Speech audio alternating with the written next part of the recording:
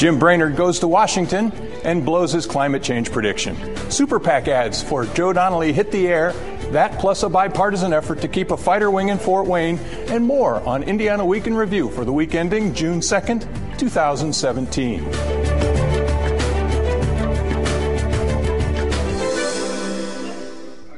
Ice Miller is proud to support Indiana Week in Review.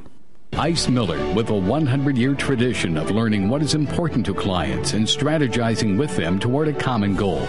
Today, Ice Miller continues its commitment to help clients build, grow, and protect their interests. More at icemiller.com. This week, Carmel Mayor Jim Brainard predicted President Trump would not pull out of the United States out of the Paris Climate Accord. Brainard is co-chair of the Climate Change and Energy Independence Task Force for the U.S. Conference of Mayors. The Republican has gotten a lot of attention for bucking his party on climate change, including the lead in a recent Washington Post story. Carmel has adopted energy-saving measures, and Brainard has made the economic case for investing more in alternative energy as a way to expand the economy. On Thursday, President Trump announced the United States will withdraw from the climate change agreement, fulfilling a campaign promise. Trump claimed the agreement that calls for major reductions in greenhouse gas emissions by nearly all other countries on Earth by 2025 will hurt the U.S. economy. Trump said he will abide the Accord's provisions for leaving the pact, however, which means there will be another election before the U.S. formally departs. Which Republican is right when it comes to climate change? It's the first question for our Indiana Week in Review panel, Democrat Ann Delaney, Republican Jennifer Hallowell, John Schwanitz, the host of Indiana Lawmakers, and Nikki Kelly, Indiana State House reporter for the Fort Wayne Journal-Gazette. I'm Indiana Fiscal Policy Institute President John Ketzenberger, and I'm filling in for Brandon Smith, who will return to this seat next week. And Delaney, should Brainard be embarrassed by his, prediction, or will the public prove that it doesn't really care about this? Well, I think he was optimistic, but, no thinking person concerned about climate change would have voted for Donald Trump, and I think he was just hoping that we wouldn't abdicate our responsibilities as the leader on this issue any more than we'd abdicate our responsibility as the leader of the free world. We've conceded that to Germany now and Angela Merkel, and we've conceded the climate change issue to China. It's disgraceful. He believes in science. Okay? Wow. He believes in science. And obviously the president doesn't. He doesn't believe in news, truth, science, ethics, anything. So it's very discouraging, and I'm sure it's very discouraging for Mayor Brainard, and at least it looks as if mayors of a number of cities and governors of a number of states are going to go ahead with their own initiatives. It's still difficult to lead from the bottom up, but I give them credit for at least persevering despite the lack of any leadership at all in the White House.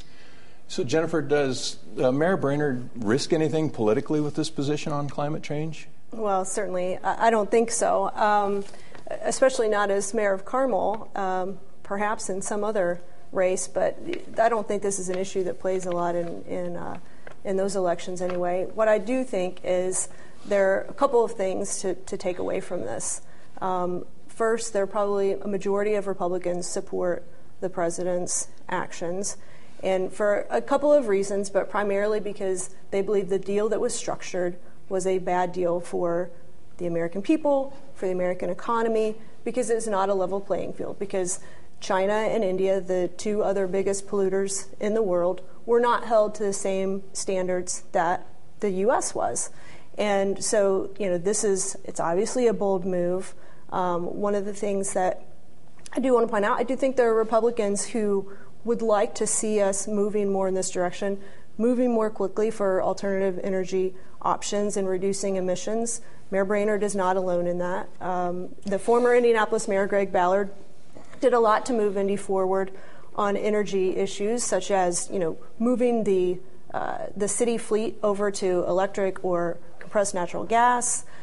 He also retrofitted the city-county building and a variety of things that he did, and he works today on alternative energy issues. The bottom line is, and what I think is important to remember, is that President Trump said that he was willing immediately to negotiate new terms that would be more fair for the American There's no people and American jobs. renegotiation. He's the one that called it a hoax. He didn't simply say it was a bad deal. He said climate change is a hoax. And every single member of the Republican delegation on the House side is they're like lemmings following him over that cliff. It isn't a hoax. The scientific evidence is there. They had their goofy Secretary of Commerce saying it would only make a few degrees difference in the weather if we went through this. That's the whole point. But they don't want to listen to the scientific evidence. And there's a difference between saying we didn't negotiate a good deal and claiming that the entire issue of climate change is a hoax. Well, I'm not going to speak to that, but reports do indicate that we would lose more than 2 million jobs. No, and he those did are say your very reports. clearly and those multiple times that he was willing to negotiate or renegotiate. They're not going to renegotiate. Better terms. We've broken our word. They're not going to renegotiate. Nikki, let's weigh in here with the Vice President. This morning, Mike Pence said that it's a liberal position and that they are the ones who are pushing this has become a big issue for the liberal cause and Democrats. And that kind of goes to the point that Ann made. What do you make of that, and where does that come down? I mean, I think it's what I would expect to hear from the Vice President. He's obviously supporting his president. And I think over the years, I've not fully understood where Mike Pence stood on climate change.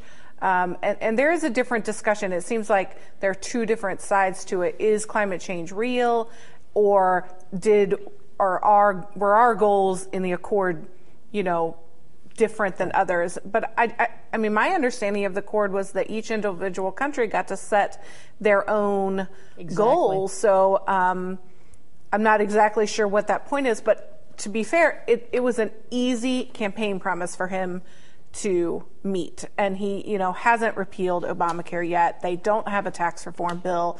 The wall isn't built. He didn't defeat ISIS in 30 days. So this was an easy campaign promise for him to check off. Well, John, Jennifer was making the point about the economic case. And the point that this could lead to job reductions, but could it also lead to job creation? And what do you think it might be from an economic perspective? Well, if you look simply at fossil fuel jobs, yes, I presume that compliance with the Paris Accord would result in fewer coal mining jobs, fewer fossil fuel processing and refining jobs. But that's actually what the marketplace is, where it's taking us anyway. So that's not solely due to concerns about climate change. But I think that does leave out, in terms of trying to calculate a net gain or loss of jobs, the kinds of clean energy jobs, whether that's in solar, whether it's in geothermal, whether it's nuclear. I mean, any number of other options, which if you look at the statistics, the ratio is something maybe even a 10-to-1 in certain states, where for every job lost, and this was, I heard Governor Jerry Brown in California specifically making this point, and I'll take him at his word that these are accurate numbers.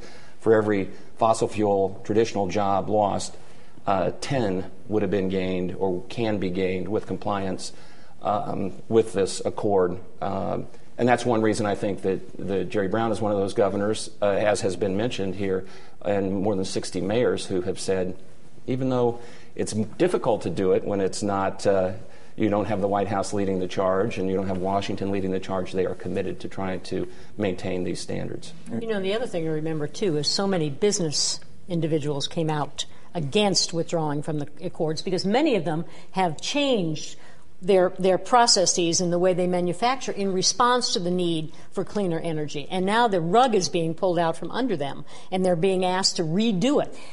There may be processing jobs lost, but the coal industry is mechanized. Well, I'm saying the net. What do they have employed in Southern Indiana? 20? Right. 25 people? More than that, but it not is true many more. That there probably won't be. It is the business stance, though, that to your question about any kind of negative political fallout for Mayor Brainard, again, keep in mind what city he oversees as mayor.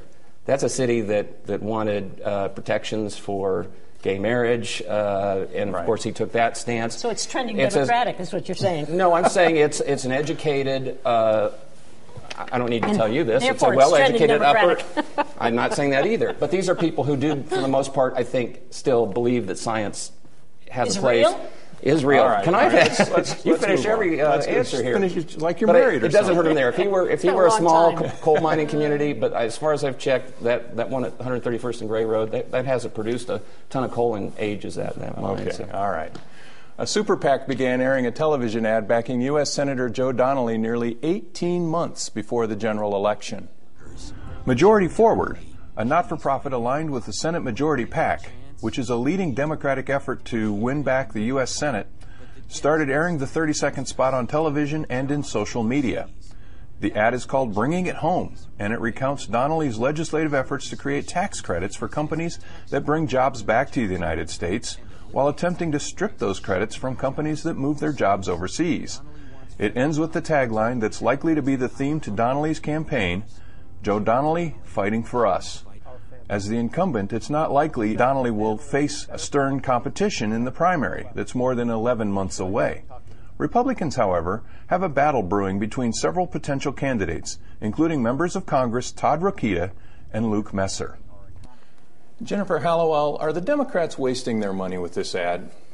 Well, unless they have an unlimited amount of money, I would say yes. We're a year and a half from the election, and I don't remember the ads that I saw last night. So I think it's a waste of money unless they can keep pouring money into it. But I suspect that there are a couple of things at play here. Number one, as I've said for months, Senator Donnelly is not very well known among the broader electorate. Outside of party insiders, he is not very well known by Hoosiers. And having served in the House and as a U.S. Senator for 4.5 years, you would expect his numbers to be higher. So they are pumping in some money to help raise his name ID and also to try to define him, I think, ironically, as more as a Republican with the message in this ad. They've highlighted a lot of issues that Republicans crushed Democrats on in 2016. But that aside, so they're trying to define him and build a foundation for him to start from. And I suspect that following this round of advertising, they'll be doing some polling, and this can help prop up those numbers that people will be seeing that would come out in the next few weeks.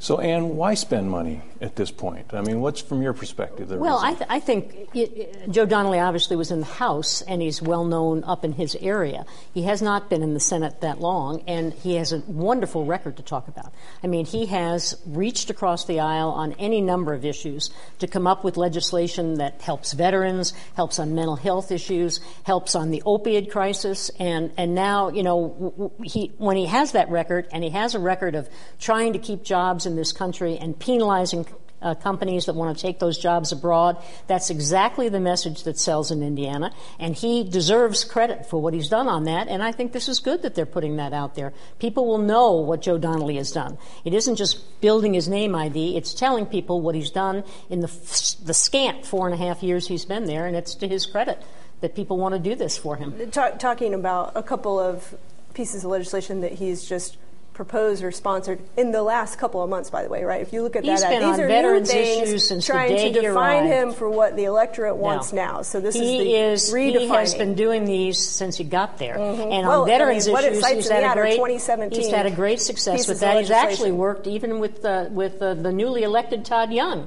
on issues since he's been there. So his record speaks for itself. Let's find out what Nikki has to say, because not only do we have Rokita and Messer in play here, but word is coming out in the last little bit that the Attorney General Curtis Hill is looking at this, and a number of other people are looking at this race. Can the Republicans, mess this up? Yes. If they have too large a primary? Well, of course they can. I mean, if you put too many people, going for the same spot, it can obviously get messed up.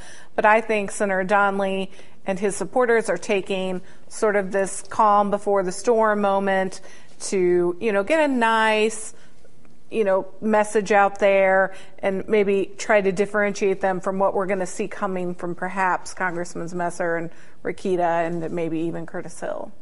So, John, you've covered politics in Indiana for an awful long time. Do you remember an ad? That's what I'm saying. You and I started at the same time, John. That's so irrelevant here. Do you remember an ad this early in the cycle for anybody at any time? As soon as I say no, someone will produce one.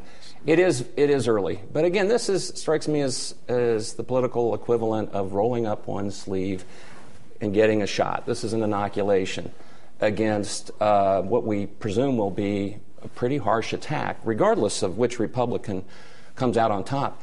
Keep in mind, we've already had a flavor of how heated the primary battle will be. Yeah. And it will be a switchblade kind of bloody affair.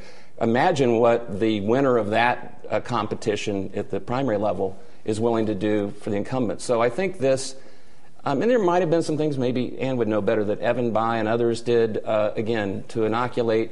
But since he's not terribly well known statewide, this is a twofer. You don't want your opponents to define you if you have the opportunity to do it first. Okay. Time now for viewer feedback. Each week we pose an unscientific online poll question in conjunction with our Ice Miller email and text alerts. This week's question: are the campaigns wasting their money with elections so distant? Your choices are A, yes, B, no, or C, consider it an economic boost for television stations. Last week's question was, should HIP 2.0 recipients have their health care coverage suspended if they don't meet work requirements? 29% said yes, and 71% replied no. If you would like to take part in the poll, go to wfyi.org/IWIR and look for the poll. Donnelly and Congressman Jim Banks co-hosted a roundtable discussion this week about the future of the 122nd Fighter Wing in Fort Wayne. The Democratic senator and freshman Republican member of Congress both serve on their respective armed services committees, so they're well aware of the military's shifting priorities. Fort Wayne currently is home to the A-10, an aging aircraft scheduled to be eliminated, although it has survived many previous attempts to kill the program. In fact, plans were to replace the A-10 with F-16s, but those plans were waylaid when the A-10 survived again. So Banks and Donnelly met with state and local officials to discuss new plans. We want to transition as soon as we can. Like I said, we had a couple of programs already set up, and then the A-10 continued. And we sit there and go, well, we planned everything in advance, and we're lucky enough to keep the A-10s. And so what we're trying to do is make sure that we're ready to go whenever the moment comes. John Schwanis, with Washington's bound up bipartisanship, should we be heartened by the fact that Donnelly and Banks are able to work across party aisle? Well, there's certain issues that do bring out bipartisan cooperation, and keeping a military installation and the jobs that go with it in a state are one of those things that bring people together. You alluded a moment ago to my tenure, which again matches yours. But if we think about when you and I started, notice I'm now saying we started covering politics. Think how many military installations were. I mean, Fort Harrison was still the accounting center for the military. You still had Grissom Air Force Base. You had other units of various branches of the service.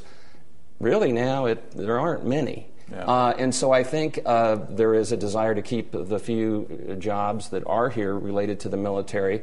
And this is one of those where not only is there bipartisan cooperation, but this is one of those where you might see quietly, you won't see it, but you'll see the fingerprints of it, say, Mike Pence's involvement, perhaps. I think it would be maybe embarrassing for there to be one of the few remaining military installations to close under his watch. Nikki Kelly, this is your neck of the woods. What does the 122nd mean to Fort Wayne? Oh, it's a huge part of the community. I've been there for several either arrival ceremonies or departure ceremonies. Everyone's very supportive. It has, I think, a $58 million economic impact and has a role in thousands of jobs up there. So, they have fought to maintain the A-10s a couple times already. They were put on a sort of short list for F-35s but didn't make the finals there. So I think everyone is glad to see a bipartisan effort to try to keep some sort of base going there. So, Jennifer, is Representative Banks, a freshman no less, kind of, betraying the party by working across the aisle here? No, I don't think so at all. I do think that it's important and meaningful that they're working together, and so I'll try to be less partisan about this. I could say that Senator Donnelly will want to be seen with Republicans as often as possible since Republicans are more popular in Indiana. But I do think it's really important that they're working together. And can't help yourself. I don't think Congressman Banks will take any heat for that. I think it's another example of Joe Donnelly being able to reach across the aisle for doing what's best for Hoosiers. But what's also important is it's not just Democrats and Republicans. He brought city, state, federal officials together, local businesses together. That's the kind of group, it seems to me, getting behind something like this that can hopefully have an impact to keep it in the state. Okay. Election watchdog groups are concerned that legislation set to take effect next month could lead to Hoosiers being improperly deleted from voter rolls. The interstate voter registration cross-check is used each year in Indiana to look for voters who have moved to another state. The new legislation makes it easier for counties to remove voters that they find in the system. Counties must first check whether a voter registered in another state is the same one registered in Indiana. The county can then remove that voter from the rolls if the registration in the other state happened after their Indiana registration. But a representative of the Brennan Center for Justice said this week he is concerned about the interstate cross-check system based on experience in other states. Jonathan Brader said officials in Virginia found a 17% error rate when the system was used in 2013, and that the state here in Indiana must still contact voters before they're removed from voter rolls. Nikki Kelly, is Indiana finding the proper balance between efficiency and protecting the rights of voters when it comes to clearing up these lists?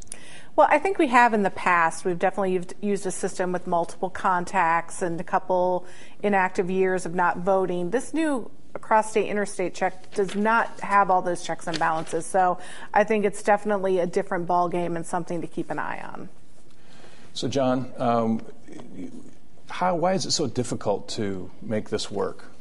Because consider the subject. It's elections. It's the lifeblood of the people who are making the policies. Nothing is going to be more important to them than that issue.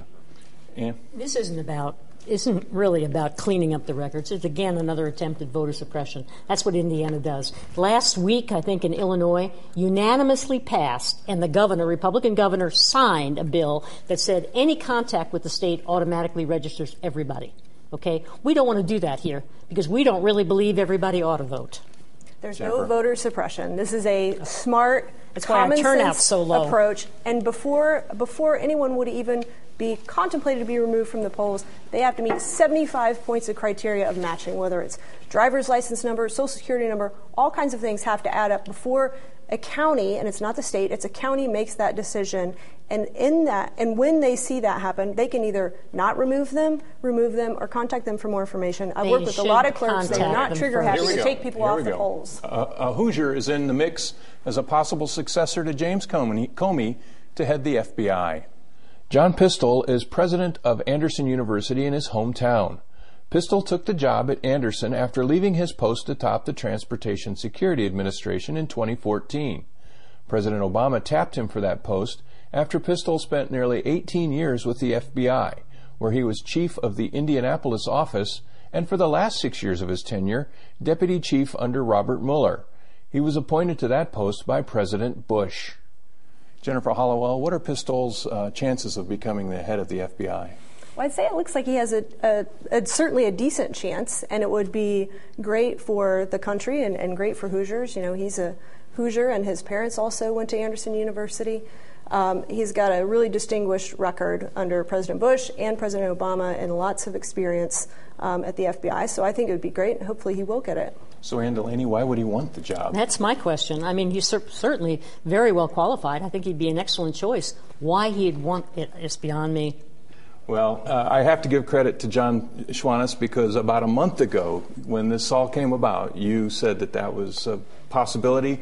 Quickly, take your credit, take your bow. Thank you. But just remember who else used to teach classes at Anderson University, and I know that because I once guest lectured at his class, Mike Pence. Oh, see? There you go. Maybe that's the magic connection. Finally, Ruoff Mortgage of Fort Wayne took a big gamble just 4 days before the Indy 500, and the expanding company booked its biggest ever sponsorship with Andretti Motorsports. The car it backed, winner Takuma Sato, who edged perennial favorite Helio Castro Neves in a thrilling race. So, Ann Delaney, who is the biggest winner in this deal, Ruoff or Sato? I think they both are, but also the Indianapolis Motor Speedway, because during that race, at one point, 5 continents had led, drivers from 5 continents had led, despite Mike Pence and Donald Trump.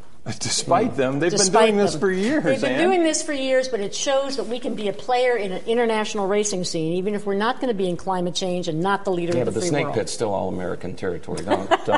I was I'm sure that's able true. to agree with her until she had to go ridiculous. Well, I didn't want to ruin your week. It was interesting that we did have such a diverse group, and that's always been the case. And we also had an F1 star. And by the way, none of us got the prediction right last week, by the way.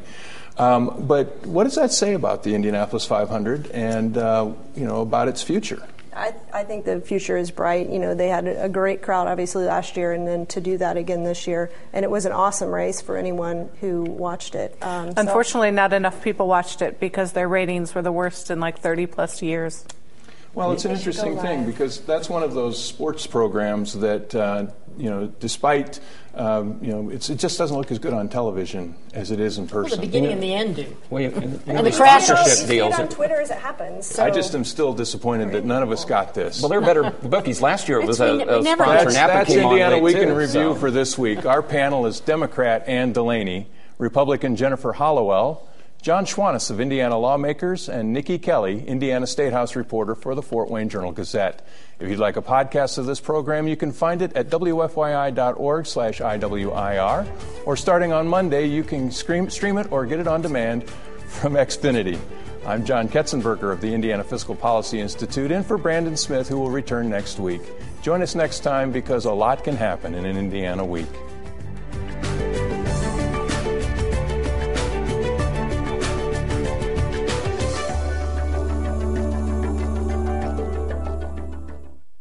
Ice Miller is proud to support Indiana Week in Review. Ice Miller, with a 100-year tradition of learning what is important to clients and strategizing with them toward a common goal. Today, Ice Miller continues its commitment to help clients build, grow, and protect their interests. More at icemiller.com.